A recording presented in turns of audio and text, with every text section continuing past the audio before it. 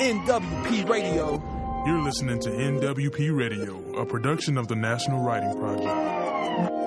NWP. NWP Radio. Welcome, viewers, to Designing for Connection and Community in the Online Writing Classroom. This is another collab in NWP's Back to School Pandemic Edition series, and today we want to take up the twin problems that teachers work on at the start of any school year: how teachers make connections with students and how they form a productive classroom community. And creating that community is really central to the writing classroom. That phrase, a community of writers, really describes what we are trying to do. But how do we do that in the context of online teaching? So we're doing our regular thing that we've been doing in this series of collabs, which is to bring together K-12 folks who are trying to think through this problem for their teaching this year and put them in a conversation with more experienced online teachers, many of them from higher ed, where online, remote, and distance learning has been a part of their job for a while. First, I want to introduce you to Matt Johnson. Matt, give us a wave. Matt is a Michigan teacher and is author of Flash Feedback, Responding to Student Writing Better and Faster Without Burning Out. It's published by Corwin. Matt has been writing on his own blog and has just published a blog at Right Now, actually taking up these questions and reasoning them through. And we have now two folks who have a lot of experience with this question. We're joined by Kim Jackson. Kim is the director of the Northern California Writing Project, teaches composition and literacy work at Chico State, also works with pre-service English teachers. And Anna Smith. Anna is assistant professor of education at Illinois State and co-author of Developing Writers, Teaching and Learning in the Digital Age, and participant in many things for NWP. So welcome all of you. So glad to have you here. So here's our plan. We're going to start with you, Matt. We've been reading your stuff. You've been writing on your personal blog, the Rewrite blog, and of course also posted to Right Now, and raise these questions. So you've been thinking about them this summer anyway, and really raising the questions about how to create a community online. And we kind of nailed exactly what we've been hearing from a lot of people facing online teaching for the first time. So let's start with you. Would you talk about what you've been thinking about this summer and kind of set the scope of the problem for us? Yeah, of course. And thank you so much for having me on, too. This is a great delight. So in the beginning of the summer, I sort of came to this conclusion. Once everything wrapped up last school year, I was like, wow, that was really hard. And then I'm like, but that happened in the spring. 6 months into me having these classes. I've been with those students for 6 months. We already had a strong community. We already had strong connections. I knew about them. I knew how to support them. I'd seen them in person. And even still, when we suddenly went online, and for us it was overnight, it was just we were there one day and then we weren't the next. It was really hard to keep the community together. It was really hard to keep my connections with the kids and to keep the kids connected to each other. And in the early summer, I was sitting there thinking, like, that was hard. But in the fall, when, we start again, and I've never met these kids before and never seen them in person potentially, which is, in fact, how it's going to be because we're starting remotely. Or if I had a mask on and I was 6 feet apart, building that community and those connections would be so much harder, and figuring out how to support them and engage them on mediums that aren't really as set up for that, and that's so critical.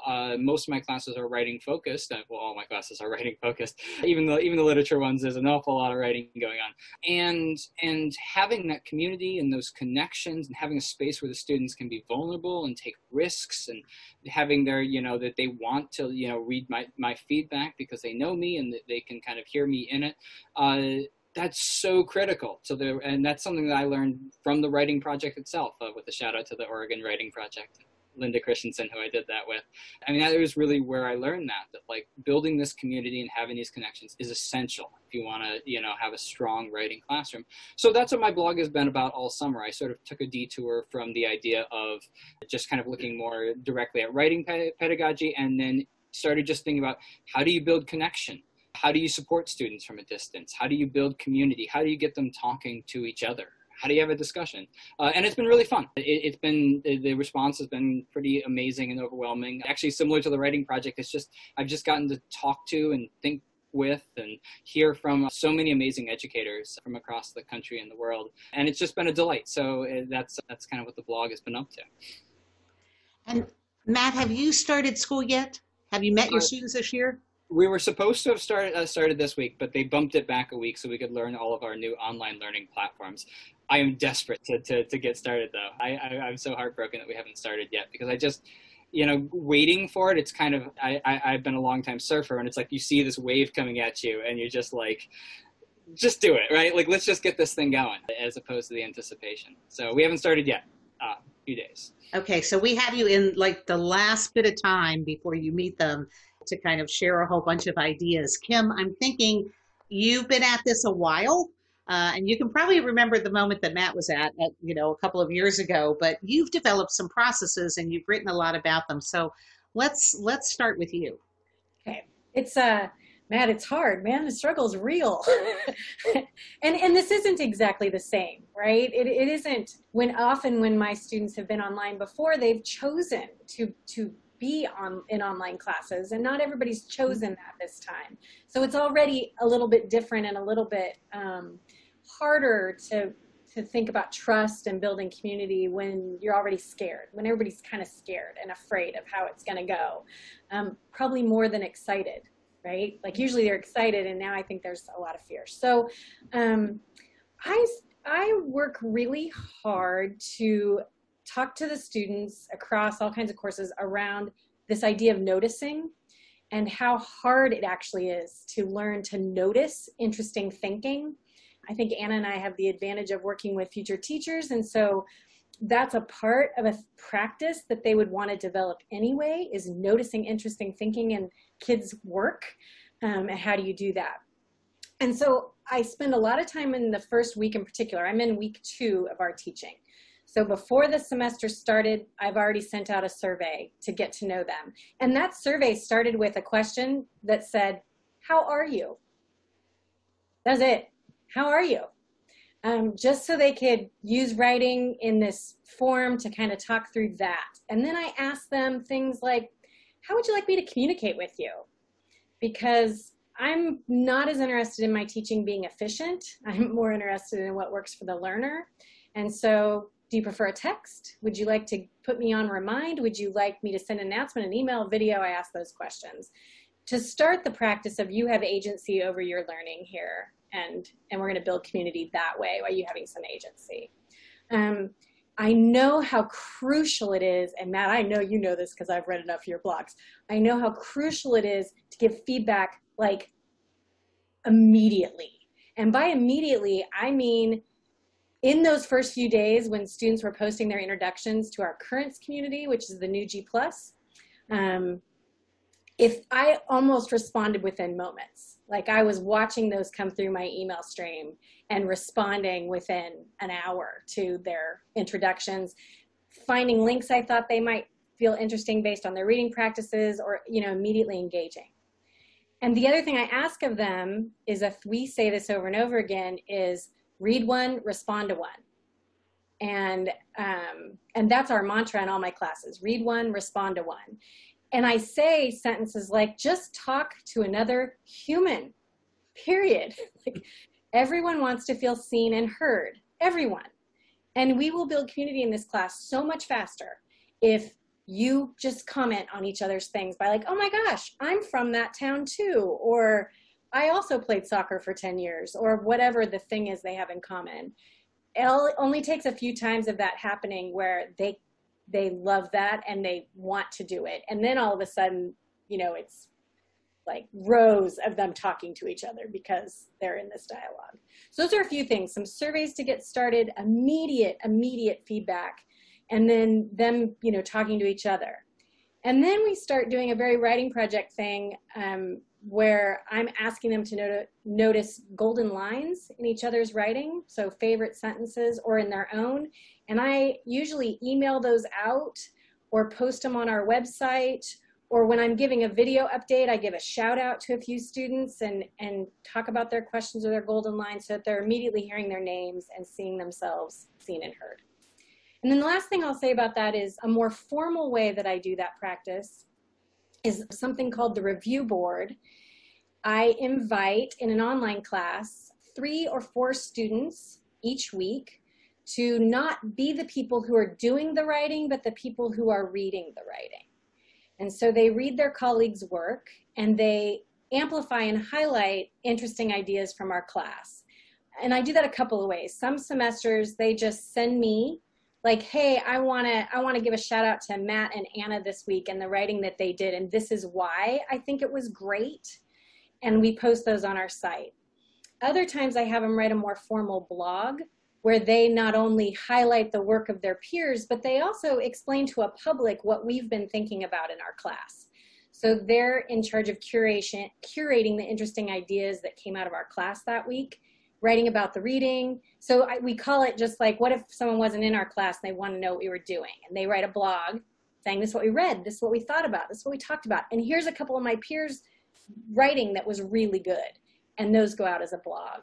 So they rotate that responsibility. They usually only have to do it once, maybe twice in the semester.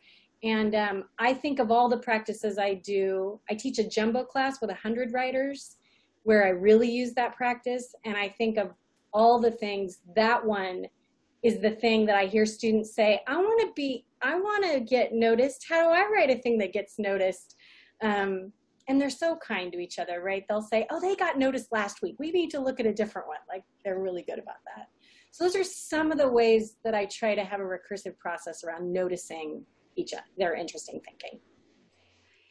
And Kim, in that situation, do you meet with the review boards? Do they work autonomously? Do you transfer it over the course of the semester? How do you do that? That's great. In a face-to-face, they meet with me for half hour or so outside of class. What I've been doing is, of course, just holding like a Zoom session with a few of them to meet and just talk. It takes 10 or 15 minutes for us to just check in, for me to answer any questions about what they're up to.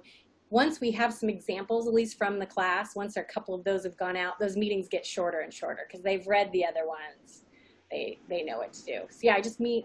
And remember, we're trading for, we're honoring that they're not necessarily doing the writing that week, that their labor of that week is to be careful readers of each other's texts. So I think I get some buy-in from that too. Like, oh, this will be cool. I'll read everybody's stuff. It strikes me too as in some ways, the way you described it, there's so much advice that says, go slow at the beginning to get the system set up and help people understand them. And then it's going to speed up. You are going to get there, but invest in the building of the structures, the community structures, and the way we work at the beginning. Seems like there's a lot of that going on at the beginning of your class. And I think to give each other some grace over, one of the things I know, probably Anna will say the same thing, one of the things about teaching fully online is the startup to that is a little slower. So where I might have that, feel like that's happening within week 3 or something of a face-to-face class, 4 or 5 is more, and especially now, I think especially now it's even more grace and kindness about how to trust that it's going to be okay once everybody gets in the routines, but the routines may take longer, particularly for our students in, say, middle school, high school, and college who are juggling so many classes and ways of working. That startup and those routines are going to Yeah. And whose families, of course, also are juggling all kinds of routines, and it's changing. In 3 different schools. Yes. Yes. I think the piece that you said around noticing, Anna, one of the things that you worked with us with NWP on really was as a leader in CL MOOC, and the CL MOOC team spent a lot of time noticing and celebrating. So that probably much resonates with you, but I'm thinking, how would you respond to some of the issues that Matt raised? Well, I've been thinking a lot about this as well, because although the courses that I too have my courses online, and I'm not in a K-12 classroom right now, and a lot of my students are more familiar with taking a class that is mediated, completely online and not a face-to-face. But at the same time, like we were just talking about, it's really been impressed upon me about how different this year is in all those many ways, like we were just talking about. It's not insignificant that we have now been doing this stressful life for months now, for half of the year. And that makes everything heavier and harder. Even the joyful things, connecting with students, those things, it's still hard. Our attention is divided. We're tired, we're exhausted. And so I was feeling like, oh, no one has ever done this before, right? Like nothing has happened at this scale, nothing, and then I paused, I caught myself, and I said, oh, no, actually, we can learn from things that have been going on before. There are some really amazing projects that have been going on for a long time, like the CL MOOC, like we were just talking about, where we have learned some things about how people learn at incredible different distances and learn in these peer-to-peer relationships, and really form real meaningful relationships having never met face-to-face. There's a number of projects. So I was thinking about those and what I could use from those, and then what others could use from those examples. So for instance, a colleague and friend of mine, Amy Storniolo, has a site called Write for Change. And on this site, there are, I don't know exactly which countries, but there are multiple sites, classrooms from across the world that are participants in Write for Change. And what stood out to me, and I don't know what they would say, but what has stood out to me in terms of how those young people from all walks of life, all languages, all different countries, settings, how did they start to feel like they are members of Write for Change, right? How are they starting to see themselves as one, as a group?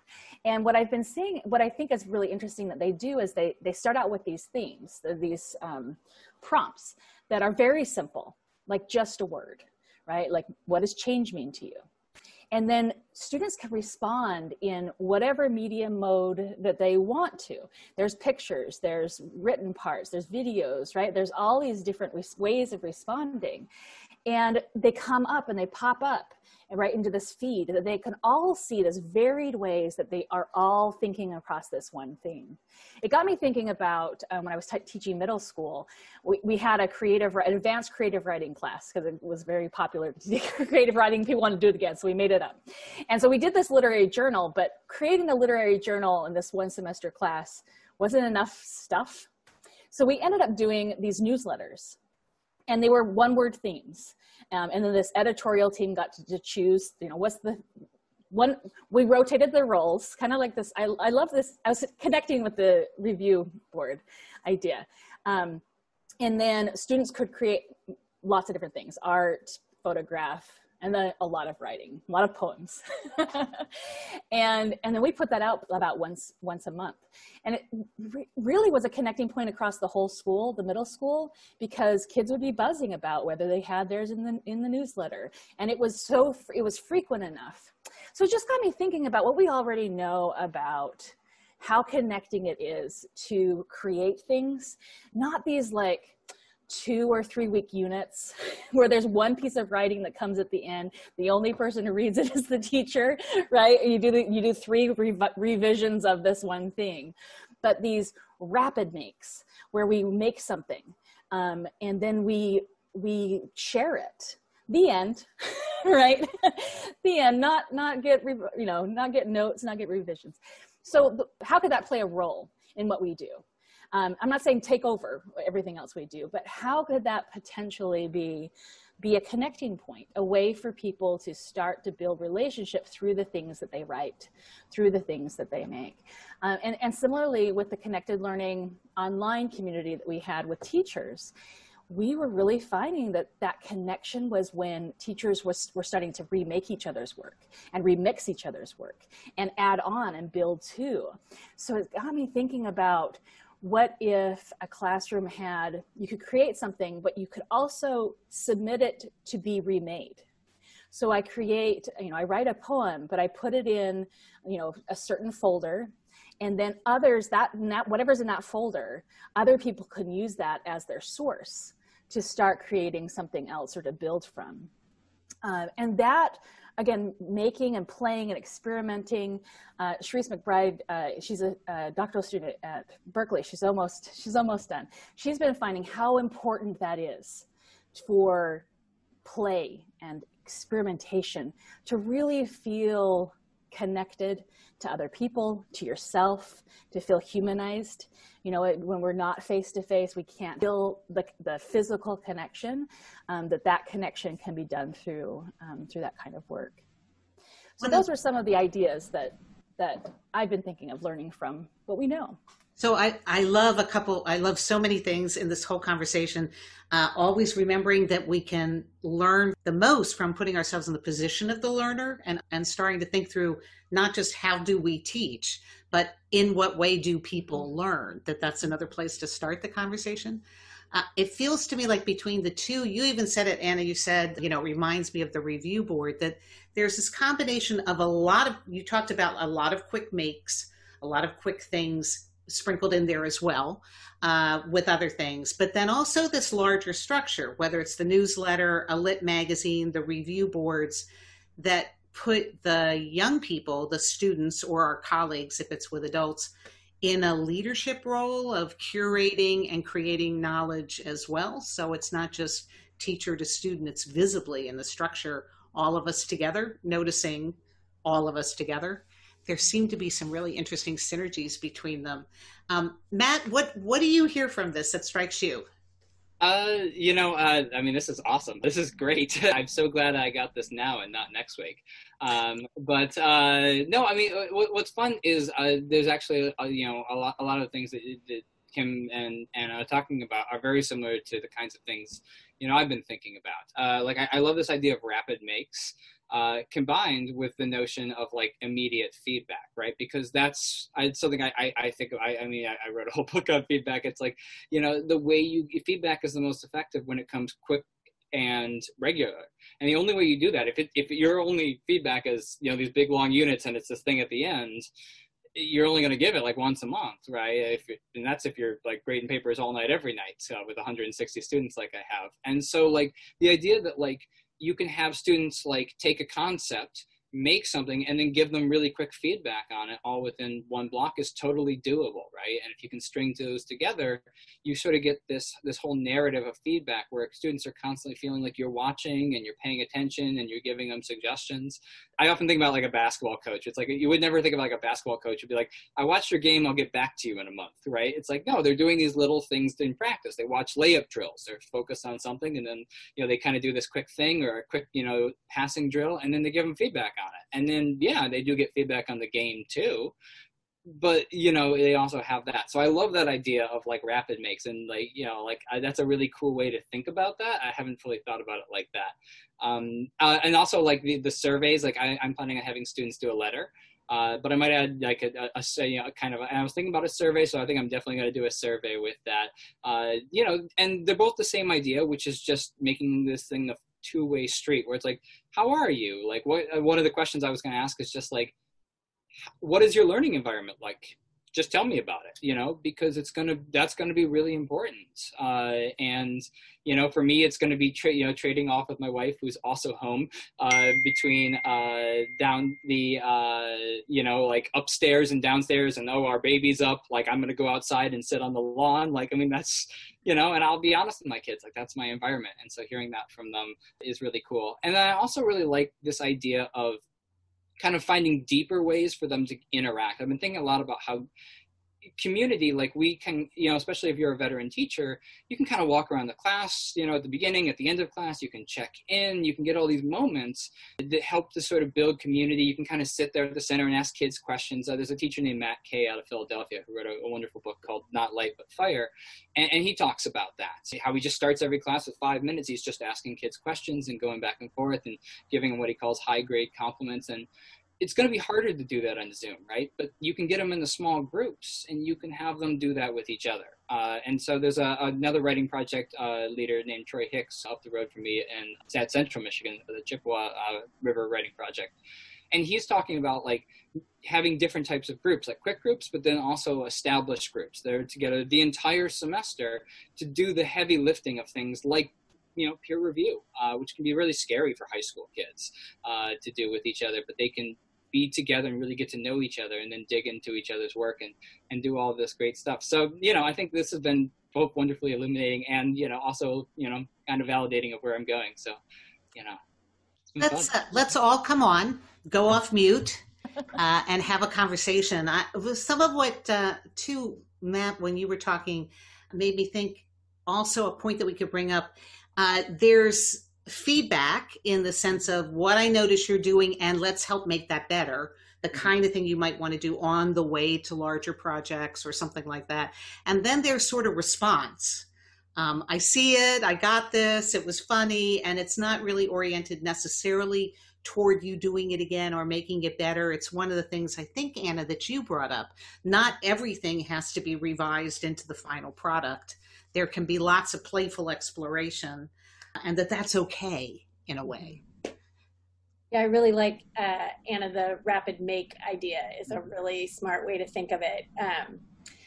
Also because it kind of honors that it can be messy when you, right, too, that it's not going to be through college, you're just throwing an idea out there to the community to take up. And I think the idea of even working with a similar theme or idea can create community, right? If we're all riffing off a similar whatever. Even Matt's point of what your space looks like that you're working in can be a thing everyone's shoot, you could draw it, like rapid make, draw your space, what you wish your space. Right. Yeah, rapid make is awesome. I put like 5 stars next to that. Well, something that's related that I actually want to try at some point, that I think that for these groups, like you said, the groups where I'm going to put myself and be vulnerable to you. So I'm going to give you something that I want to make better.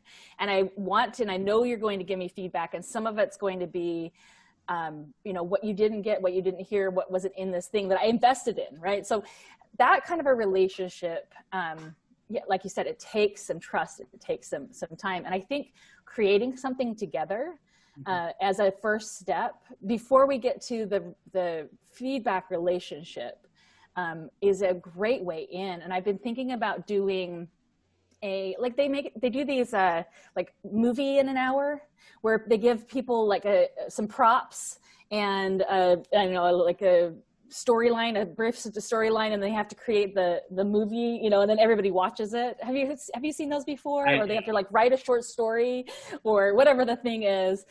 And so I've been thinking about something like that, doing something like that as well. So getting a group together and giving them some task. So instead of going into a group and then saying, talk to each other, introduce yourselves to each other, which I did with my students.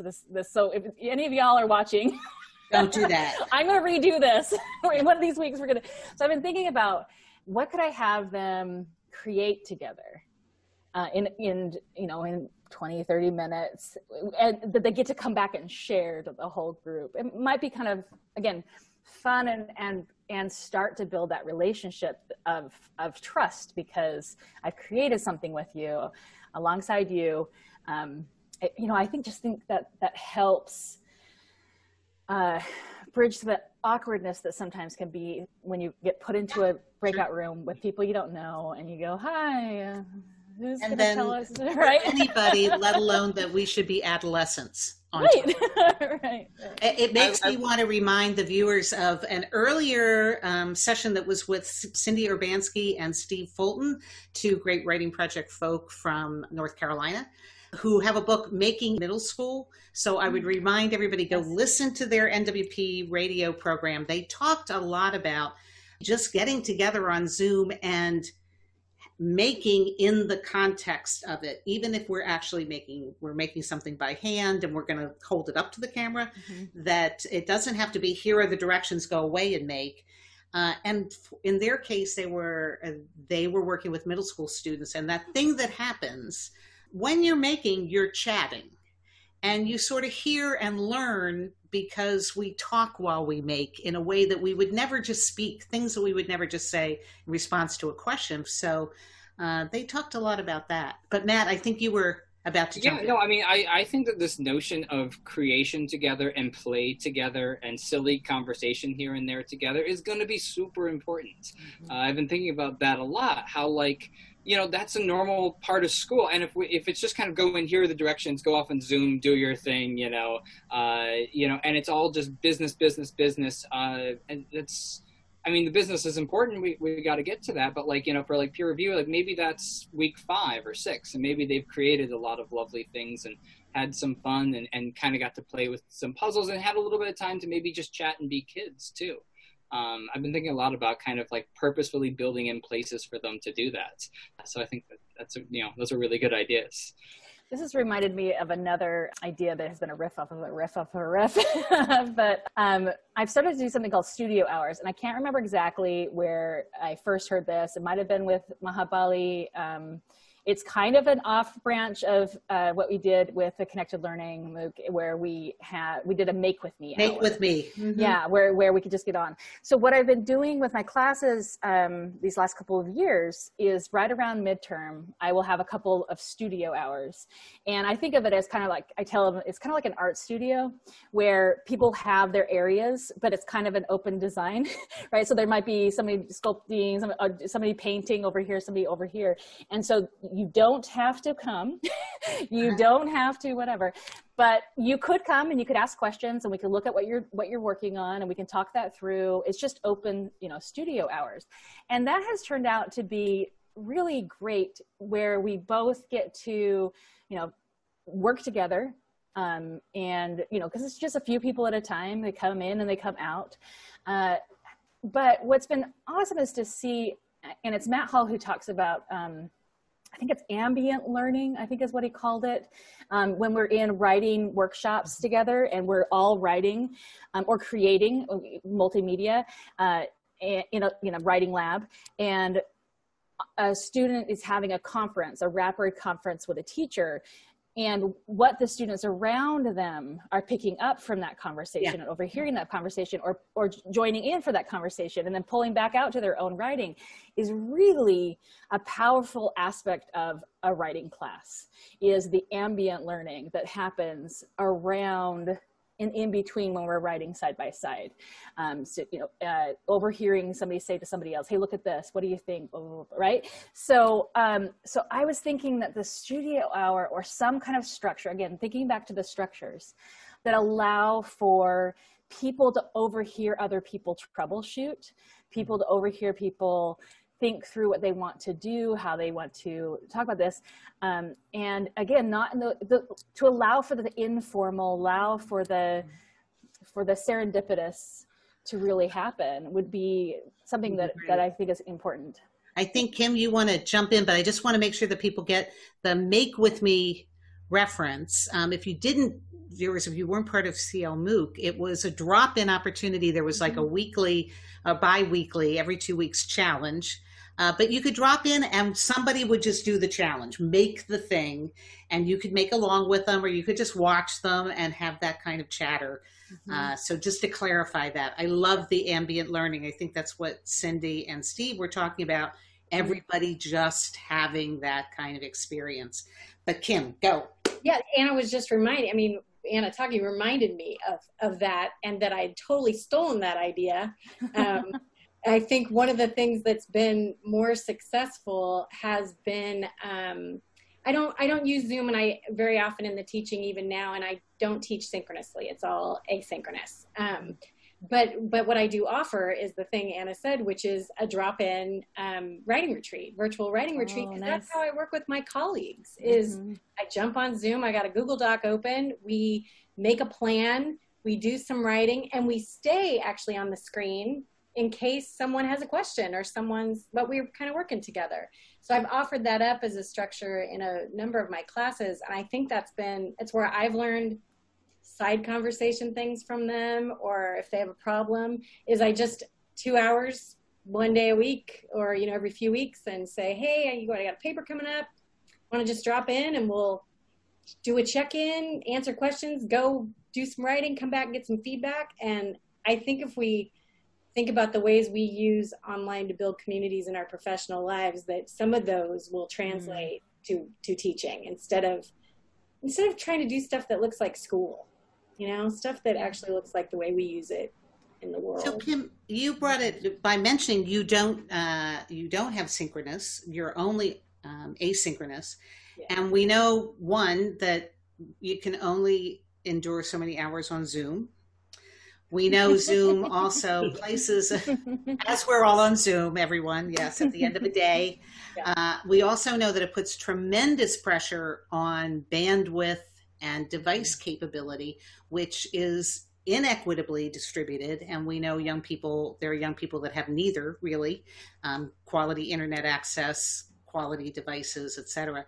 So the asynchronous piece, we have been talking a lot as if it is synchronous we're talking about, but that's a really good point. I wonder if any of you also want to jump in on it doesn't have to be synchronous. It can happen in other ways. Yeah. Most all of my online classes are asynchronous too. I think Anna and I both do. And I people forget that, like Anna was saying earlier, like I'm close to a lot of people on Twitter who I have never met before, and, still weigh in all the time. Mahabali. How Kim and I know each other. Right, exactly. Like that's how, in real life. So, we can learn from the ways, and it is almost back to noticing again. It doesn't have to be at the same time. It could be, putting something out there, like Anna said, that someone else remixes, which is a lot of how we function. I also just want to, for those of us who are in really rural areas, this synchronous thing is really not an option. Like, we do have to problem solve the asynchronous ways to honor the families that there's no way 6 people are getting on the internet in the middle of Weed, California. Like it's too hard. So yeah, I appreciate you at least highlighting that. Yeah. So Matt, it is sometimes there's a different kind of pressure in K-12 that people feel that is put upon them, let's say, and therefore they feel about seat time and what are they doing and that sort of thing. How is the blend of online synchronous, asynchronous, high flex, et cetera, how is it being presented to you all in your district? So we are the vast majority of the time synchronous. There is on Wednesday, there's some conference time built in, but it's mostly synchronous. And this actually brings one of my big worries about this whole thing is just having absorbed a lot of PD where it's just somebody sitting and talking at you at Zoom for, 90 minutes. I'm very worried that a lot of teachers are going to feel like that's kind of what they're supposed to do, whereas maybe in normal classes, they kind of have a few minutes and then the kids get down to the real stuff that you learn from, the reading and the writing when they're doing it, not just, because we say something doesn't mean that they know it. And so, for my classes, they're live, they're synchronous most of the time, but most of what we're going to do is going to be asynchronous. It's going to be I have every week, okay, this is a 50-minute writing block, and what I'm going to do is I'm simply just going to leave my chat bar up and me up there. I'm going to say, you can feel free to mute it, but if you have any question, come find me. So it's like that kid raising their hand or using the chat bar, or if they're, their internet's not working and they're not there that day, they can, but they have a little bit of signal from a phone, they can, work on their Google Doc and then, send it to me. And maybe we could use an audio thing. I use an audio plugin called Mote, which plugs in with Google Classroom. And I could send them a little walkie-talkie thing back to them. Right. And so that's how most of my class is going to look. In fact, more so than normal. I try and have most of the time with them have them read and write normally. But even more so, I can now take those 5 minutes where I was going to talk about how awesome dashes can be, and I can just make a screencast of that they can watch a whole bunch. And then I can use that time to talk to students and continue to build that connection and community or facilitate them talking to each other. So that's going to be 90% of my time is me just talking to students or them talking to each other. For the same concerns, though, I am also very concerned about the divide between synchronous and asynchronous and who's going to get to do that. Our district's trying. They're sending out school buses with hotspots and things, but, kids are going to be missed, right? And I don't want them to be any of the kids in my class. One thing that we found important what we're trying to stress and we have both cities and rural areas that we're working with here as well, is that early on, the state started using the word remote learning, which at first I was like, oh, that's just another way to say, but I started to really grab that term actually and say, we need to not think of this as online learning. This is not, or online instruction.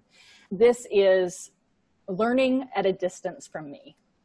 And so how can I design something like you were talking about, Matt, where I'm giving you an experience. You're going to learn through that experience. And then I'm going to, like you said, set up some kind of a structure so that you can get this feedback back and forth from me. But, we're designing an experience for young people, and they're doing the learning, right? And so how can we design a learning experience for someone to learn at a distance? And that means that I think that helps people stop thinking that I have to do an hour set, 50, 45 minutes, whatever the hour block is where you are, 35 minute, then the bell rings, what are we doing?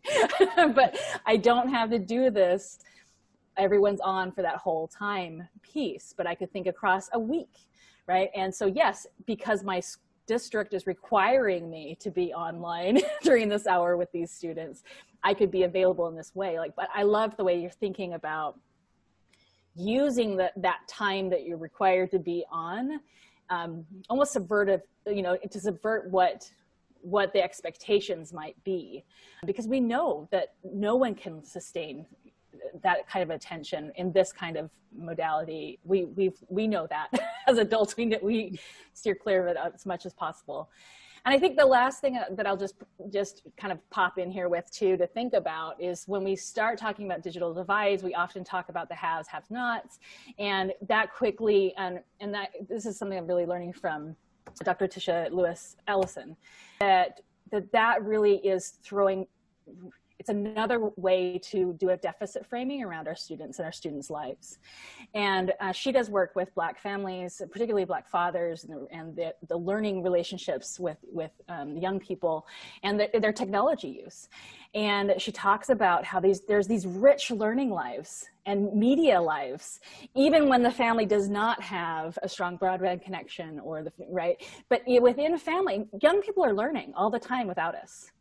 And young people and families have learning environments, even if they don't look like the prescribed separate learning space, right? That becomes this kind of like whitewashed way of saying, here's how to be in this world. And so I think that really that's a way for us to keep pushing ourselves when we think about, oh, these kids don't have it, so they can't participate in XYZ, but rather like you were talking about, Elise, really learning what do you do? How does your family write? How does your family learn together, use technologies? And that's a different framing of that question that I think some people are asking, like, do you have a computer? Do you have your separate learning space? Do you have, which is imposing a particular way of learning when there's already one at play with that family. It's a good reminder too, because there are, the internet is filled with learning and interest inventories. Mm-hmm. And some of them might spark wonderful things to ask, and some of them may not, because they might be informed by those deficit models. And so, in our desperation that we might be feeling to get some resources that are going to work in some of these new situations, it's still really important to have that kind of critical lens on the ideas that we take. Mm-hmm. But I think we're at that point, we're kind of coming to a close here. And what I'm going to say is, if each one of you would sort of name something that you took from this conversation that you think you can use, that you might want to build some thinking or action around, and can go in any direction. I can start, because it kind of dovetails off what Anna was just talking about, which is, I also wrote down and starred like 5 times Kim's notion of like just starting out a survey with like, how are you, right? These big questions, like, how are you? Like, what does your space look like, right now?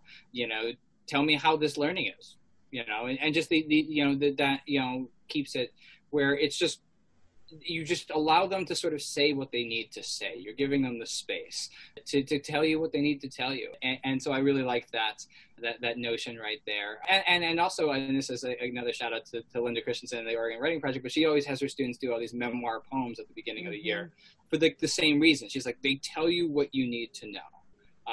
And once you get into that poetic structure, all the sort of normal restrictions come off and they just go for it. So that notion of how are you, I think, is going to be a big one of mine.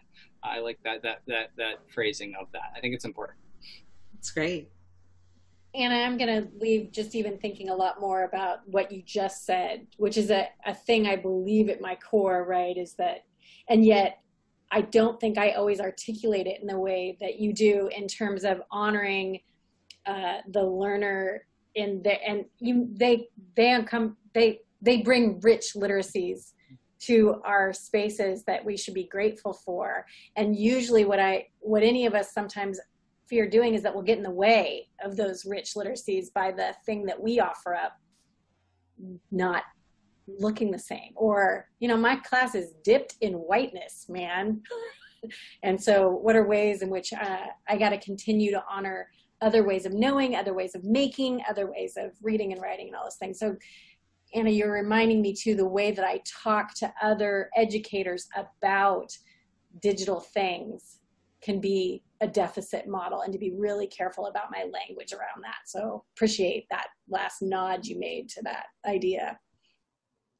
Yeah, and I think that for me that's that continual process of checking myself. So I have checked myself several times in this conversation with, oh no, I am doing the couple of hours with my doc class, right? Or I'm doing, oh no, I'm doing that. Oh, I'm doing that. Even the things I'm saying. So I'm going back and checking a lot of the structures that I am, and one of those is this idea. I love the idea, Matt, you were talking about of. The chat, either the chat bar, not the video, but like we're synchronous for this hour, but during this hour it's chat or it's a voicemail, right? Like it's these other ways that are lower bandwidth. Right. Lower bandwidth, lower stakes in terms of, being in front of a camera, right? And other ways to break that up. So I'm definitely thinking in that direction. Yeah. And I've been really playing with this notion, listening to this conversation, of how thinking about course design as design that's more like designing how the literary magazine gets out by the end of the semester, and who will lead what sections, and how will the themes be determined, and what goes where, and how do we produce the thing, a production-oriented model rather than a unit-oriented model. And how, in fact, probably you can cover what you need to in your units if you imagine that production with young people as leaders. That seems like a really great way to think.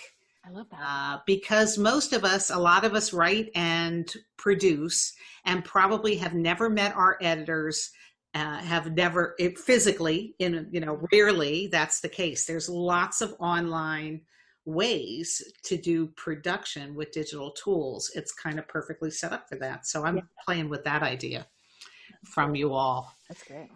This has been a great conversation. I would want to remind all of our viewers that everybody here has also put a whole bunch of resources together. You're going to find them at the bottom of the page on right now. We'll get them in the comments on YouTube when this is posted on YouTube. So there'll be books and blogs and articles aplenty for you to follow up. Please do, as well as some of the other collabs and resources. We may point you to some of those too that have a kind of resonance. So team, thank you so much for joining us. That was really a great conversation. And everybody, hope your school year takes off and we learn a lot together this fall.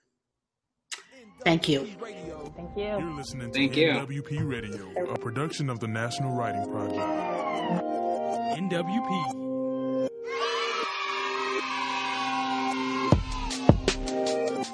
NWP Radio.